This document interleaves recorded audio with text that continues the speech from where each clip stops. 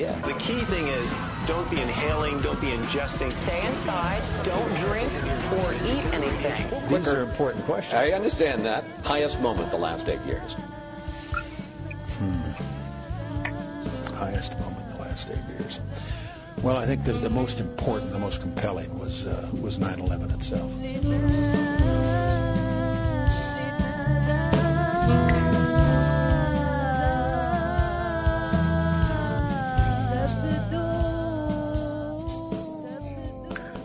Welcome to the special live edition of Truth Jihad Radio. I'm Kevin Barrett, bringing on all sorts of interesting guests from all over the ideological and informational map, but mostly telling you things you'll never hear in the corporate-controlled mainstream. And if I do bring any mainstream defenders on here, I'm usually beating up on them and or vice versa.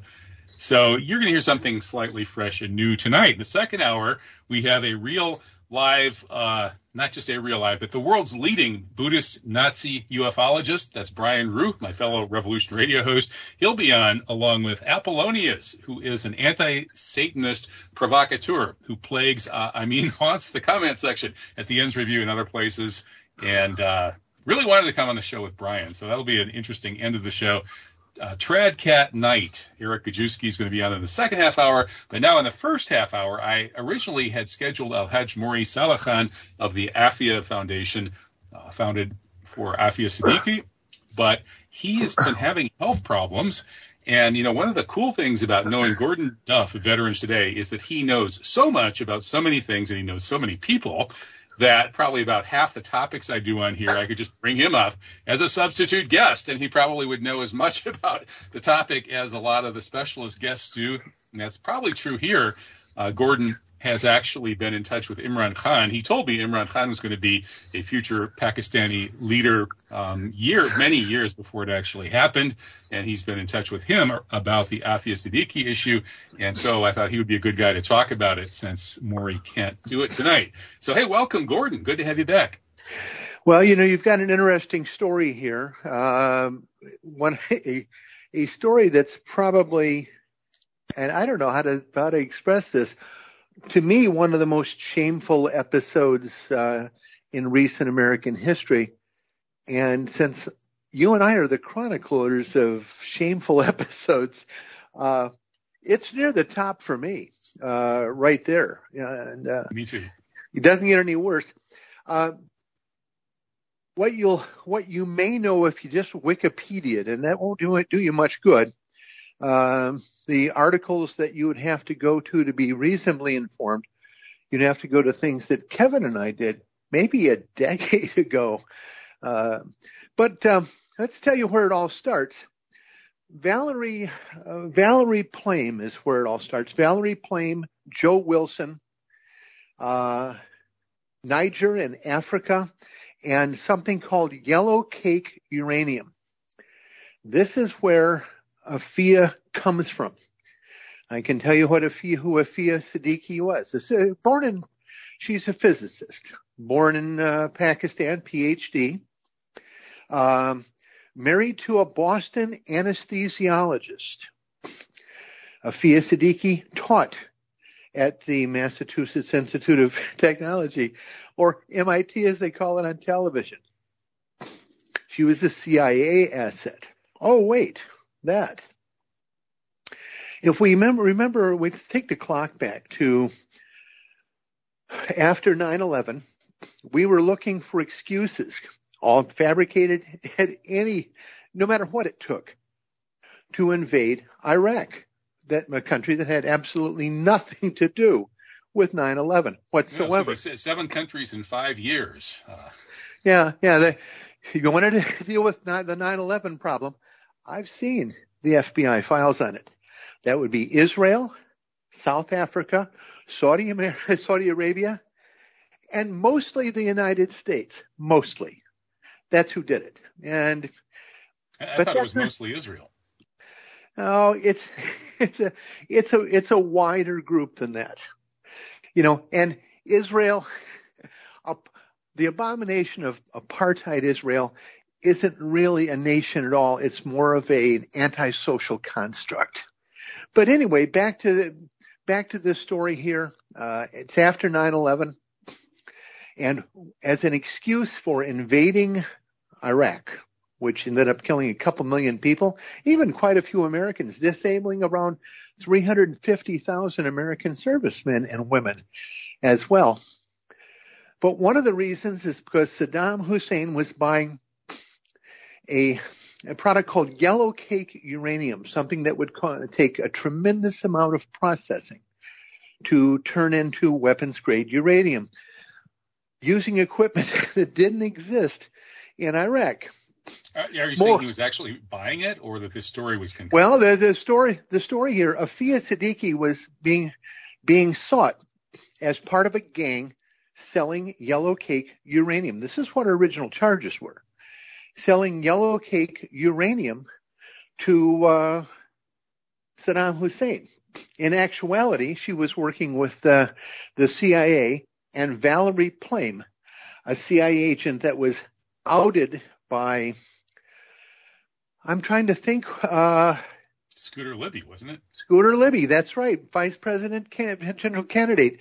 Scooter Libby was given a presidential pardon. He was convicted. So basically, Dr. Aafia's crime was being a Muslim activist who was hanging around with the wrong people in the CIA, namely the basically not so bad people in the CIA. And since I kind of hang around with you, and that's sort of how I see you, do I have to watch out? Am I going to get kidnapped and tortured and this kind of stuff? Probably not, but because I go to a lot of effort to make sure I have some really, really nasty friends. Yeah, that's what you've mentioned that a few times. Yeah, it's not a really good advertisement for Muslims to work with the CIA when stuff like this happens to her. So we have an imaginary product.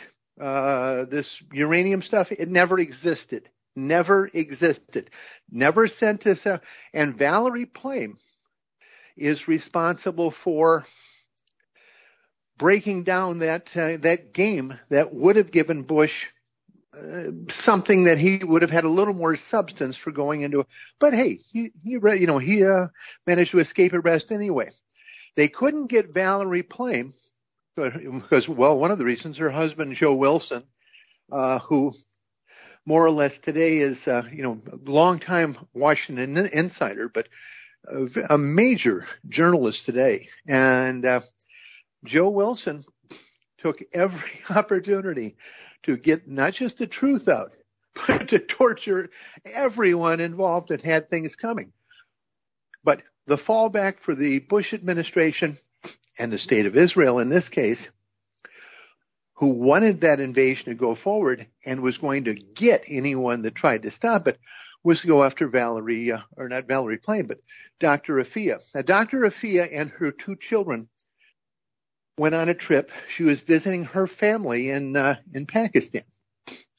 While she was there, a CIA, we'll say, private contracting gang of Pakistanis kidnapped her and her two children off the street. They were paid $55,000 for her and her two children, and she was transported to Afghanistan in the back of a car to Bagram Air Force Base, where she was put in a secret prison, where she spent 5 years with her children. With no charges, as I understand it. With no charges whatsoever. Just rumors of yellow cake. For the rumors of yellow cake, no one has seen her children since. And according to the official sources now, there are two turned up alive. One is gone and missing and presumed dead. Yeah, well, I go back to the time here when they sent back a kid. Okay, I was on the phone with Imran Khan, who was the recently ousted president of Pakistan, and Aafia's sister. And Aafia's sister is telling the two of us, Khan sitting in the room next to her on his phone with her, and that this wasn't the real kid.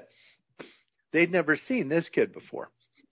Now, where that goes, I'm just saying I was there and it happened. And I recorded this call. I have it. I do. Well, I do that. Send me the MP3 and I'll post it to YouTube. Yeah. you've actually the audio is terrible, but you've actually heard it. But it was years ago. So we've got Aafia Siddiqui, and the years now. You'll have to fill in the timeline in this because, I ran my head through the window of a car in a motorcycle accident probably about 3 months ago. So remarkably, you don't seem all that much the worse for wear. Maybe you were just always crazy. 2 surgeries, and there's something to that. So we have Aafia after 5 years. She's down to 87 pounds. She's in a wheelchair. She looks like death, and we have photos of her in that wheelchair. 87 pounds. She can't hold her head up. She's in Bagram Air Force Base, and she is being interviewed by 2 FBI agents sent from Washington and 3 Navy SEALs. There's also an interpreter in the room to interpret whatever language Dr. Aafia Siddiqui, professor at Massachusetts Institute of Technology, an American citizen, wife of a Boston physician, who's spoken English every day of her life, mind you, probably from birth for people that smart. Well, maybe they needed to interpret the smart peopleese for the dumb people. Let's get how this goes. So we've got, and the people in the room, the FBI agents are about 180 pounds apiece. The Navy SEALs average around 240. Aafia at 87 pounds, she can't even hold her head up. And as Jim Dean says, you just can't make stuff like this up. Suddenly leapt out of her wheelchair. The person that was doing the translating from her Boston accent English into English that Navy SEALs could understand, apparently. Nothing over 3 letters, nothing over 1 syllable. So she got an M16, leapt to her feet, knocked down the FBI agents, wrestled with 3 Navy SEALs, people bigger than either Kevin or I, and we're old tough guys, mind you. Got that rifle in her hands. SEALs rolling around the room. This 87, she's right out of a Marvel superhero film. They're rolling around the room, banging into walls. She's picking them up with 1 finger, mind you. So how do these FBI SEALs? How can they have the gall to tell this story? They were able to tell. How ashamed could they be? How could they? They must. Are they laughing or what? In a closed New York courtroom with an Israeli citizen sitting on the bench. Yeah, it went just fine. So apparently, the interpreter, who is really necessary, obviously, found a gun and shot her in the stomach, and they were able to wrestle her to the ground. Now, she was brought back to the U.S., and this is what she's convicted of, not for yellow cake uranium or being kidnapped off the streets and held prisoner on an Air Force base for 5 years. And this is an Air Force base where some of my friends, what do they do there? They build the roads, cook the food, peel the potatoes, this kind of stuff. This is like Fight Club you're in right now. So we knew she was there. You've got informants. I have informants. I've had informants on Bagram Air Force Base that I talk to every day it's been open. You can't go in and out of there without somebody calling me up to tell who it, but I don't want to know. No, we're going to tell you anyway. Yeah.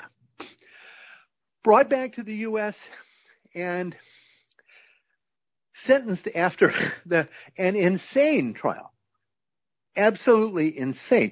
I'm surprised that they didn't have a jury made up of 9/11 commissioners. It's what it seemed like. Since the 80s, where do they get these lawyers who pretend to defend people like her and Dzhokhar, the so-called Boston bomber? These people who are just blatantly, obviously innocent, and they don't get any defense from who's appointing these lawyers. 87 years in prison. Now, I'm trying to remember. We had another incident happen in Pakistan after this. Remember, we had a Blackwater employee, as a CIA contractor, and I'm trying to remember his name. Raymond Davis. Raymond Davis. Now, Raymond Davis supposedly was driving around Lahore in Pakistan. Lahore is in southern Pakistan. It was a British colonial city. It's a really pretty city, by the way. But in Lahore, I mean, everybody is armed in Lahore. The streets are full of motorbikes, 2 people on a motorbike. The back guy in the motorbike's always got an AK-47. When I've actually ridden through Lahore, I had a chase car behind me, and in front of me, a stake truck with 15 people on it with varying forms of weapons, muzzle loaders, MP5s, a lot of, Chinese Alibaba, SWAT outfits on, standing there. When anyone would come up next to the car, they would just point their guns at them and wave them away. But an interesting thing, because nowhere else in Pakistan is quite like this. If you're up in Rawalpindi or wherever, it's just concrete and mold and really bad food. But none of Lahore is really good food and really a cool place and a pretty town, very tropical, but armed to the teeth. Anyway, Raymond Davis was being followed around by ISI people, Inter Services Intelligence, Pakistan CIA, and killed the people that were following him, was arrested for murder. Mm-hmm. Well, there were rumors that he had been up to no good, and that these ISI guys following him were, part of a group that was going to bust him for what he'd been doing, whether it was false flag terror or what were the spying on the nuclear secrets or this sort of thing. Well, a few years ago, when General Pasha was Director General of the ISI, I met with General Pasha for a while, along with General Begg, who'd been the chairman of the Joint Chiefs of Staff, and some of the officials from the tribal territories in the SWAT region, discussing the CIA operation in Peshawar. And that's a town that's sort of near the Afghanistan border. Yeah, and that was the Pakistani Taliban stuff. Yeah, it was their contention. The ISI Director General's contention in a private discussion, and it's the only time I had really good food there, by the way. If you're going to sit with the head of an intelligence agency, nobody's going to bring you crap food. But they described that there were bases just across the border under American protection from India's RAW and Israel's Mossad, who were training and arming not the regular Taliban, but there's a different Taliban that the U.S., India, MI6, British intelligence, and the Mossad unleashed against Pakistan to destabilize Pakistan. Yeah, that's the so-called Pakistani Taliban. Yeah, it's a different Taliban. Translated simply means student. That's it. And so any of us were, yeah. So as a student of life, I'm Taliban, and Kevin's certainly a student of life. Kevin's Taliban. Yeah. I've been Taliban for a long time. But it's the contention of the ISI that the U.S. and we have to remember that only a few years before, when the Mujahideen, the precursor to the Taliban, was involved in fighting Russians in Afghanistan, it was Pakistan's ISI and Pakistan's army working under General Hamid Gul, who was a former Veterans Today editor and He's a been long on this radio show, actually. Yeah, long time friend. What really happened on 9/11? Yeah, one of our guys who led the combined effort with the U.S. against Russia in Afghanistan. And then, of course, when they were no longer needed, the tables were turned. Now, during this time, the chairman of the Joint Chiefs of Staff of Pakistan was Admiral Iftikhar Siroi. Now, Admiral Siroi, who's about 88 now, is basically as close to my dad as anybody around anyway. But Siroi spent a lot of time in the U.S. during this period, coordinating with the U.S. Army, and worked closely daily with General Colin Powell, who was our chairman of the Joint Chiefs of Staff, and they became close friends.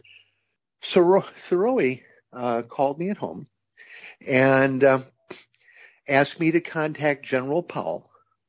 Wrote a letter, which I printed out and put in a nice little envelope and faked a signature on, and to be given to General Powell to present to President Bush, and to arrange for a disposition here.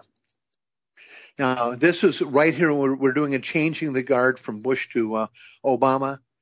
While Bush left, then this became an Obama issue, and Powell became civilian at the time. But the request from Admiral Sirowy to General Powell to make some effort for justice in this case, Admiral Powell, or General Colin Powell, chickened out. And God only knows, we were always taught that this is the best guy in the whole world. But for whatever reason, and I don't know his reasons, he chose to, well, I can tell you his reason. He's afraid of being smeared by the Israelis, and this would have set them on him. The question we ask is, why was it life and death important to the Mossad that Aafia Siddiqui be persecuted because of her relationship with Valerie Plame, because of her efforts as part of the group to stop the invasion of Iraq and the destruction of that country and the theft of almost $500 billion of its oil by organizations the Israelis were, let's say, well invested in? Kevin, what do you think about this? Yeah, that all sounds pretty plausible, and yet another reason to nuke Tel Aviv. Wait a second, I didn't say that, but there are some nice people in Tel Aviv. In fact, I'm going to have some anti-vax Israeli types on my show next week. But actually, Gordon, getting back to Raymond Davis, wasn't there an effort to trade Raymond Davis, this American contractor, CIA? Yeah, I'm glad you picked that up. Yeah. And a deal was cut for a trade. Pakistan did a deal with the U.S. to trade, and that deal was scrapped when the CIA did we'll call it just an in run. The family was given $55,000 again. I keep saying that amount of money over and over. $55,000 by the CIA, under the auspices of what the Saudis typically call blood money, that if your kid goes out and kills a little girl next door, because he's angry at her from school, you can't have the kid arrested and beheaded unless, of course, he's in some group in disfavor in Saudi Arabia. But if he's one of the insiders, they just have to pay a little money, and it's going to be okay. And the point being, the people next door can come over and see mom with the new baby and yank that little sucker out and bang it against the telephone pole a few times and write another check for that. Yeah, theoretically, the idea of blood money is actually supposed to be part of a sort of a mercy option, like if some bad guy kills one of your people, and then you catch them, and at that point you can either basically execute them yourself, or you can be merciful, and it would be very merciful for you to say, okay, if you guys pay us this sum, this blood money sum, then we'll let this guy walk. So it's considered to be part of a sort of the mercy aspect of Islam, but it's hard to translate that into Western cultural. According to Imran Khan, Khan told me that the family was threatened, dragged out of the house and beaten in order to convince them to take the money. Wow. Yeah, wouldn't put it past them. So this, basically we have just a couple of minutes left, but when Ramsey Clark said this was the worst case of injustice I've ever witnessed, and he's been the lawyer for the people who've been treated unjustly, would you say he's pretty much on the mark? Yeah, this is, I watch this stuff. I watch crazy stuff like this all day this is I find this offends me almost every day. Something about this case pops up somewhere. We're reliving edges of it continually. And Pakistan hasn't forgotten. I mean, she's a national hero in Pakistan. I've got they have photos. nuclear weapons, and they're pissed off. I mean, yeah, I have photos from Pakistan of the Dr. Aafia posters that are all over the country. I assure you, they're everywhere. Mm-hmm. You may not know who Dr. Aafia is, but a couple 100 million Pakistanis know really, really well and are very, very, very angry at us because are we really bad people like this, Kevin? Are we that bad? I know we're bad, but this is ridiculous. It's ridiculous. Kidnapping, murder, 5 years of torture, and then in order to pull justice out of it, she's given a you shoot her surround her with FBI and Navy SEALs, shoot her in the stomach, and then blame her and sentence her to 87 years in prison. I mean, come on. I would like to have the photos and home addresses of everyone who was in that room. And I would do the full Donald Trump to these guys. I'd make sure that everyone knew what they were, what they had done, and what horrible, horrible people they are. And we have so many cowards and malcontents, especially within the military. And of course, I won't talk about the FBI here for varying reasons. But there's some good guys in the FBI down the lower ranks. Oh, yes, I actually have friends in the FBI at lower ranks who are, funny, normal people. Yeah, such as it is. But how many? I can think of two. Hey, I can think of two. What are there, like 60,000 of them? Well, you only know two. There are probably 3 or 4 more somewhere. But Gordon, we hit the end of the half hour, and I think you pretty well hit it out of the park. I mean, who else can I call up 2 minutes before airtime and get this kind of granular detail on this kind of case that most Americans don't know anything about, that every Pakistani knows everything about? I think people need to know more about this. So thank you for sharing your knowledge, Gordon. Well, it's always fun being on with you, Kevin. Okay. And you'll have to come by the house and visit again. Kevin was staying here over the summer a bit. I would love to. It's a very cool place.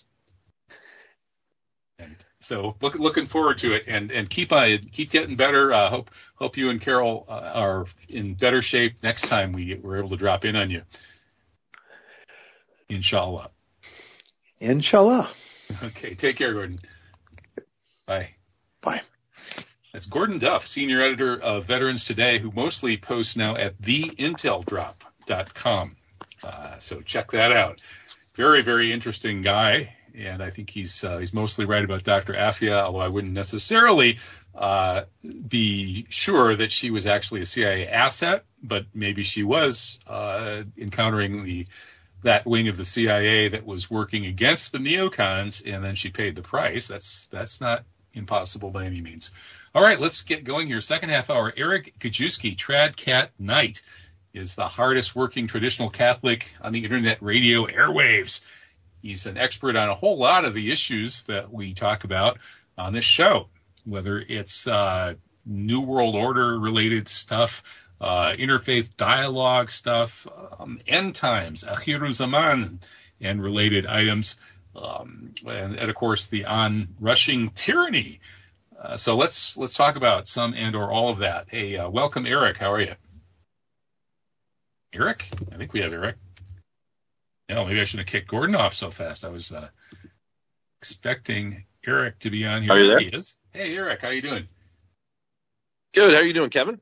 Appreciate it. Yeah, good to have you. So I was talking on your show a while back, and here you are. So yeah, it was supposed to be a sort of interfaith show. I was going to have on Al-Hajj Mori Salakhan in the first half hour to talk about Aafia Siddiqui. He runs the Aafia Foundation, but I think he's having health problems, so I brought on Gordon Duff instead, who actually has been involved in that case.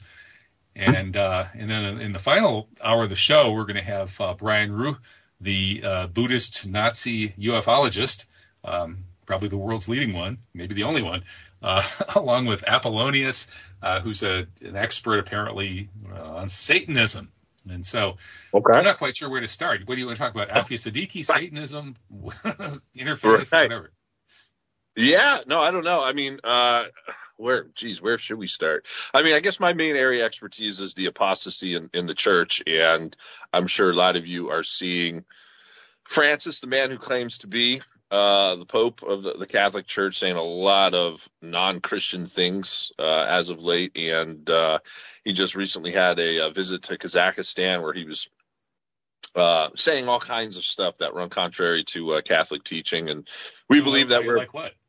For example? Well, one in particular, he said that we're all on the path to heaven, meaning like all religions are equal, which is a big no-no in the Catholic religion. I mean, that's a pretty fundamental Catholic doctrine or Christian doctrine, right? That's interesting. Yeah, there's a debate about that in Islam, of course. Right.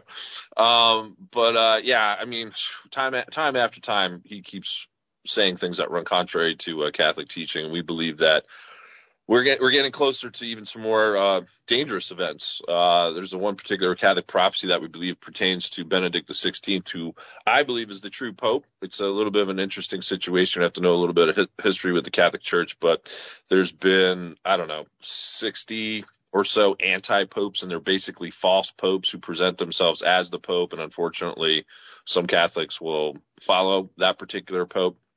But without, getting into the detail of that, we believe that right now we have a situation where Benedict XVI actually, quote unquote, resigned under pressure. I'm not sure if you remember that from some years ago.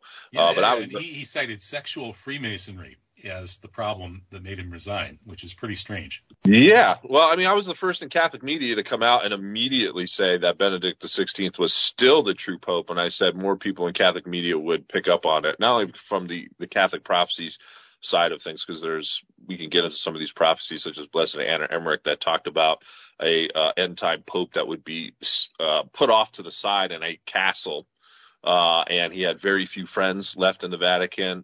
Castle Gandolfo is where Castel Gandolfo, however you want to say it, is where Benedict XVI pretty much remains. And from some of my sources, I'm close with Father Paul Kramer, who knows quite a few cardinals, and there's a de facto schism in the church right now. Those who will silently say or agree that Benedict XVI is the true Pope, and the others who are just going to run into one world religion path. That's where we get into a whole other side conversation in regards to who is actually behind the apostasy. You mentioned Masonry there. Yeah, the 3 M's I call it. There's Masonry, there's Marxism, and then the last one's modernists. That one might be a little bit new to those who are not. All 3 kind of go together to a certain extent, don't they? Yeah. Oh yeah. They all interlink for sure. The modernist is basically a false Catholic. He's your Joe Biden type, Nancy Pelosi. I mean, if anyone really thinks that they're Catholic, I mean, it's like, come on, really? They're not following any of the Catholic teaching. So, but yeah, I mean, it's going to be interesting times ahead. And the reason why I mentioned that Benedict XVI was the true Pope, and many people don't realize this, this is a little tidbit or a nugget for you. Everyone could probably go up on Google right now or after the show and just type in Pope Benedict XVI assassination attempt, and you'll see how shortly before his supposed resignation, there were actually assassination attempts on him in the form of poisoning. And many people think that John Paul I was poisoned by Freemasonry. I'm sure you've probably maybe covered that in times past. It only lasted 33 days. They just, of course, beatified him. It was September the 4th or the 5th, actually. They beatified him, which is that's a whole other side topic too. But yeah, I mean, we're getting to that point where I believe and I've been saying this, and a lot of people roll their eyes when I say this, but I base it upon what the synagogue is saying, what these top Talmudic rabbis are saying. They are saying that their messianic era is going to start next year. I'm not sure, Kevin, if you saw some of these headlines, but no, specifically, who says that? Some of the top Talmudic rabbis from the synagogue. I'm trying to think of some of the rabbis' last names. I don't know. I don't think Skorka was one of them, but some of them from coming off of the Jerusalem Post. Trying to remember their names now, but And the thing about it is they're saying I think their next year is their Jubilee year. Jubilee year for the synagogue, but they're preparing the temple. Did you see that headline this last week of the 5 red heifers? Hopefully I'm pronouncing it correctly, but they got those heifers, I think, yeah. Heifers. Heifers. They've been heifers from Haifa. Yeah, heifers from Haifa. They were actually raised by like some Texan, some Christian, quote unquote Christian Zionists, I guess, specifically raised them for them, and they got shipped over there. But then the Ben Gurion airport is now staging to have all 70 nations show up, so they want to expand the airport or whatnot. I mean, they're doing all these like little subtle things that, from what the early Catholic Church fathers indicated, they say if you want to know that the Jewish Antichrist is here, these are the signs to look for. This preparation for the third temple, he's going to be the one to ultimately put it together here soon. So we kind of see it kind of coming together on that level. You got the interfaith movement that you mentioned. And let's just make sure the listeners are reminded that this notion of rebuilding the temple and having the so-called Jewish Messiah, or person that Christians and Muslims would call the Antichrist, rule the world from the new temple in Jerusalem, this messianic yearning or plan or whatever it is would require destroying the Masjid al-Aqsa, which is the Islamic world's oldest and greatest architectural monument. And trying to do that, of course, would ignite an all-out war with Islam. And Pakistani nukes would probably start flying towards Israel and stuff. So the only way that could happen would be under cover of war or total catastrophe. It's just not something they could do overnight. They can't just blow that up. It'd be like dynamiting the Vatican.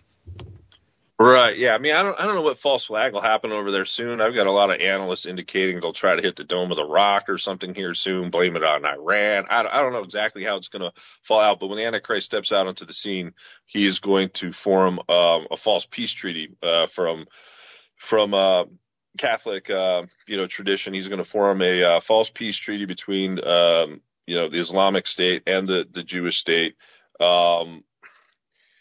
Again, I've indicated, I don't know if you've looked into this character. I think his esoteric or his general name is Maitreya. I don't think it's anyone on the world stage right now. I think he's going to step out onto the world stage after the economic collapse, and I think people who listen to your radio show will be easily able to identify this. So, Maitreya is some like a holy man, self-proclaimed prophet or Messiah or something like that, right? Yeah, no, I mean he claims to be he doesn't openly say he's God on his website, but he says he is the leader of the world, and he always capitalizes everything. Come follow my plan. When I get emails from people who say that they're they're God or they're the leader of the world, and they come like in all caps, I just hit the delete button usually. Right.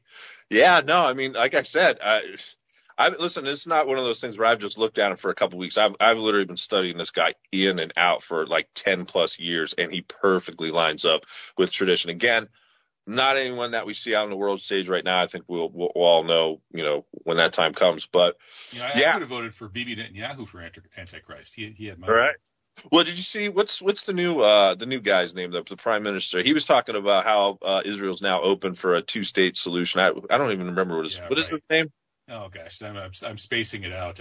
Bibi was just so overwhelming in his presence that I can't even think of anybody else running Israel. I'm not sure if they do. I think Bibi's coming back. Actually, he's poised to shoot back in power.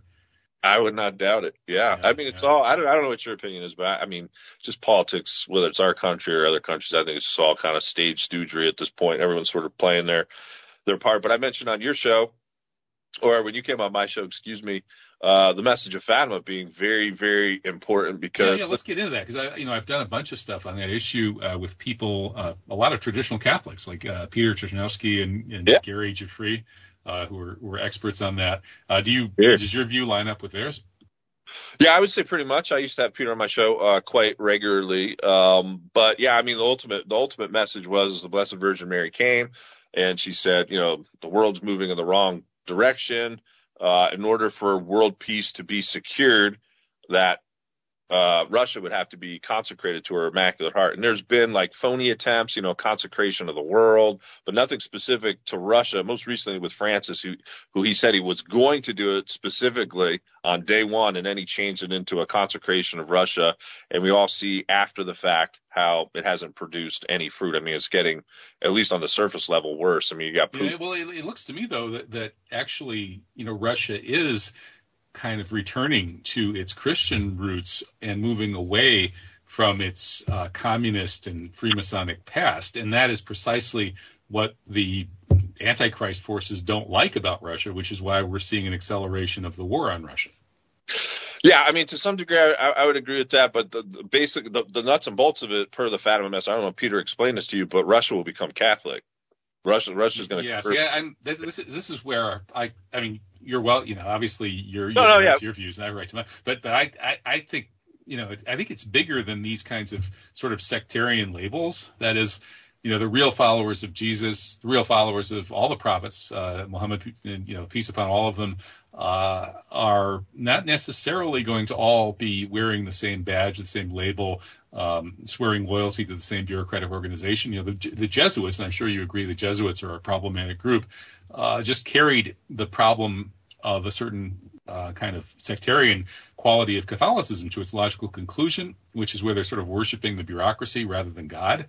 And, all bureaucracies have this problem. They always start being about perpetuating themselves rather than about their original mission. Nonprofit groups have this problem too. And so, to my mind, like Catholicism it's encompassed all kinds of truth, all kinds of good works. It's a really rich, wonderful tradition. It's probably the most important tradition, or in the West, or the part of the West that isn't Islamic. I think Islam is Western too. That's another story.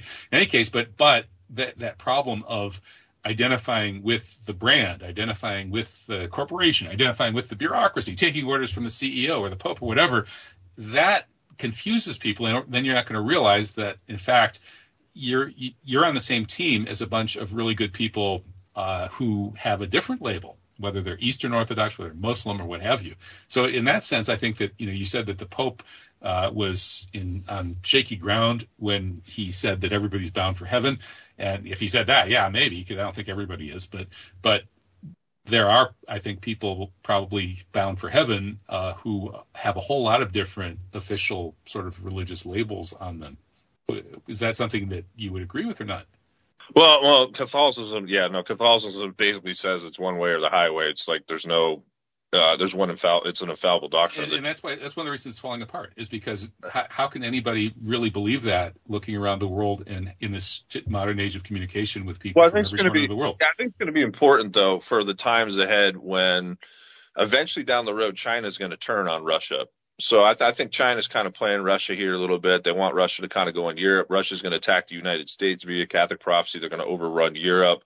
And then when that time comes, when they're sort of weakened a little bit, because they're not just going to completely steamroll, that's when China will come in to basically take over Europe. And so that's why I was trying to explain. Mark Dankoff is going to be on my show on Sunday. We're going to do a Sunday night radio show, and I tried to explain that to him. That's why the consecration is going to be necessary, because anyone who bears the name Christian, it's going to have to be total unity. There can be no more like 30,000 denominations. There can't be Greek Orthodox. It's going to have to be a total unification in order to hold the bastion of Christianity together. But yeah, I mean, it's an interesting topic. Obviously, I've talked with a lot of Russian Orthodox, and I think that's complete hooey booey. There's one particular prophecy that I think really will wake up Russia. Blessed Virgin Mary back in 1950s revealed to Blessed Sister Aiello that at a certain point in time, when Russia's doing what it's doing after a certain point, after attacking the United States, and going to probably let loose all kinds of nuclear stuff and then kind of move in behind that type of thing, that's when God chastises Russia and burns up Russia via this. It's a chastisement from the sun. So the whole Fatima message, Blessed Virgin Mary came. She used the miracle of the sun. A lot of people thought it was like sort of the end of the world right then and there. 100,000 people were there, atheists, Freemasons, people who weren't Catholic, converted that day. And so I think the Blessed Virgin Mary, when you read these prophecies, there's going to be another using of the sun. So that's why I bring out some of these top like space weather people like Ben Davidson, because everyone's talking about EMPs and solar flares coming down. It's going to be very much like that movie, The Knowing, basically, where it comes down and fries a good part of the earth. It's in scripture. It's also in Catholic prophecy. And my point is, Russia is largely going to be burnt up due to that prophecy. I want to say like maybe 2/3, maybe three-fourths of Russia is going to be burnt up due to that prophecy. And I think that's interesting, because a lot, all of the global warming scientists are saying that probably Russia is one of the best places to be, because the rest of the planet's going to burn up. But like, Canada, the very northern part of the U.S. and much of Russia are actually going to be much more habitable in the not too distant future than they are now. But of course, that's a whole different story. Right. No, yeah, there's going to, when you read prophecy, there's going to be very few safe places, to be honest with you. But I mean, United States, we're not going to fare much better. I'm actually expecting a lot more earth changes to happen here pretty soon. But yeah, I mean, so the Fatima message is it's a pretty interesting message. And, I've been promoting that now, not as long as Peter or some of these others, but certainly get out there and try to just, remind everyone, because when I first started doing this, Kevin, like the neocon media was just like laughing at me, like, what are you talking about? Russia's not going to do this. I mean, you can see how close we're getting. I mean, right. But I mean, wouldn't you agree that what's going on now, though, is really a new world order? And by new world order, what I mean is the rule of a relatively small number of sort of interlinked people and families who have managed to maintain the preponderance of Western-based financial power through the usury banking system. And those people have Freemasonic cult links, and they use those cults to infiltrate and steer other organizations like, corporations, the Black Catholic Church, et cetera, et cetera. So that Western New World Order bankster elite is trying, which I would say is probably pretty identical with Antichrist, is seeking one world rule. And it has control of the U.S. military, which it's using to wage these satanic wars of aggression all over the world, Middle East after 9/11, and now against Russia. I mean, you would admit, wouldn't you, that the satanic Western New World Order bankster elite is waging a war of aggression against Russia, and Russia is simply defending itself. Yeah, it's an interesting take. My take on it is this. I think they're all puppets and stooges. Like, for me personally, I'm not sold on Putin. It seems to me that he has some Jewry in his background. There's a lot of people who suggest that he's a Royal Ark Freemason. I've had quite a few analysts come on and talk about that. The Jewry is still out on Putin. Yeah.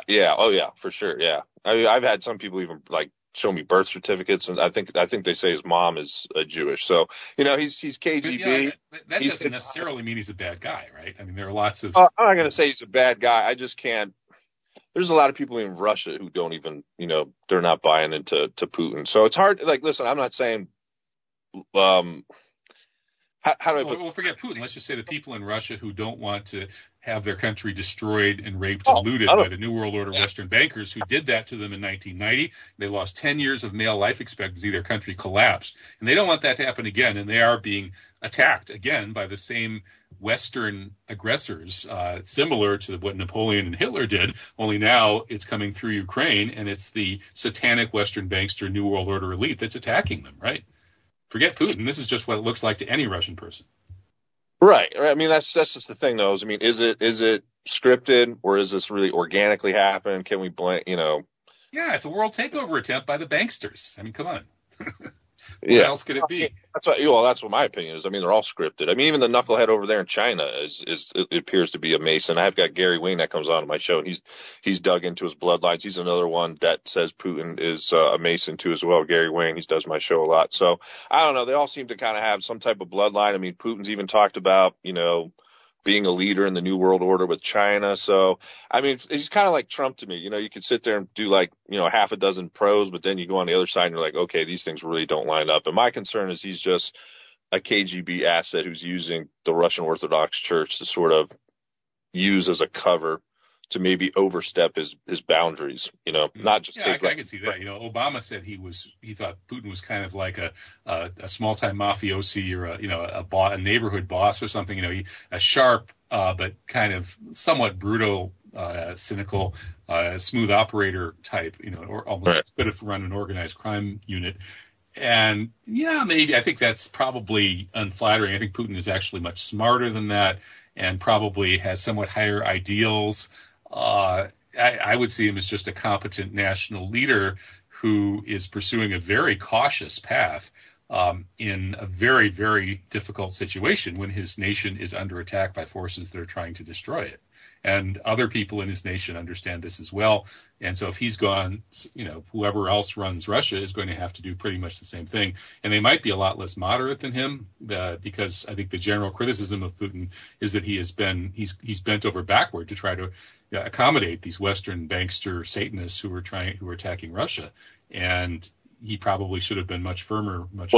He's definitely given us a last warning. Like even when Trump was in office, he was giving us a last warning over the Syria situation. So a lot of people failed to forget that. So, yeah, I mean, the key thing to look for in that when Russia will actually do something, because everyone's like, okay, when does this really, get spicy? Whether you want to say we're already in World War III, which, listen, I'm not going to argue against, but I mean, the missiles are going to fly. But I think it's actually going to be like a multitude of levels. I think there's going to be more bio warfare with more germ games, what Bill Gates calls germ games. According to the Dark Winter script, Russia's going to be blamed for a smallpox. Whether they really do it or not is a whole other story. Probably most people listening to the show are probably just think it's our own country doing it. I'm not going to argue against that. I'm just telling you that's what the script says. EMP, could be blamed on them. But they really are legitimately going to let the missiles fly.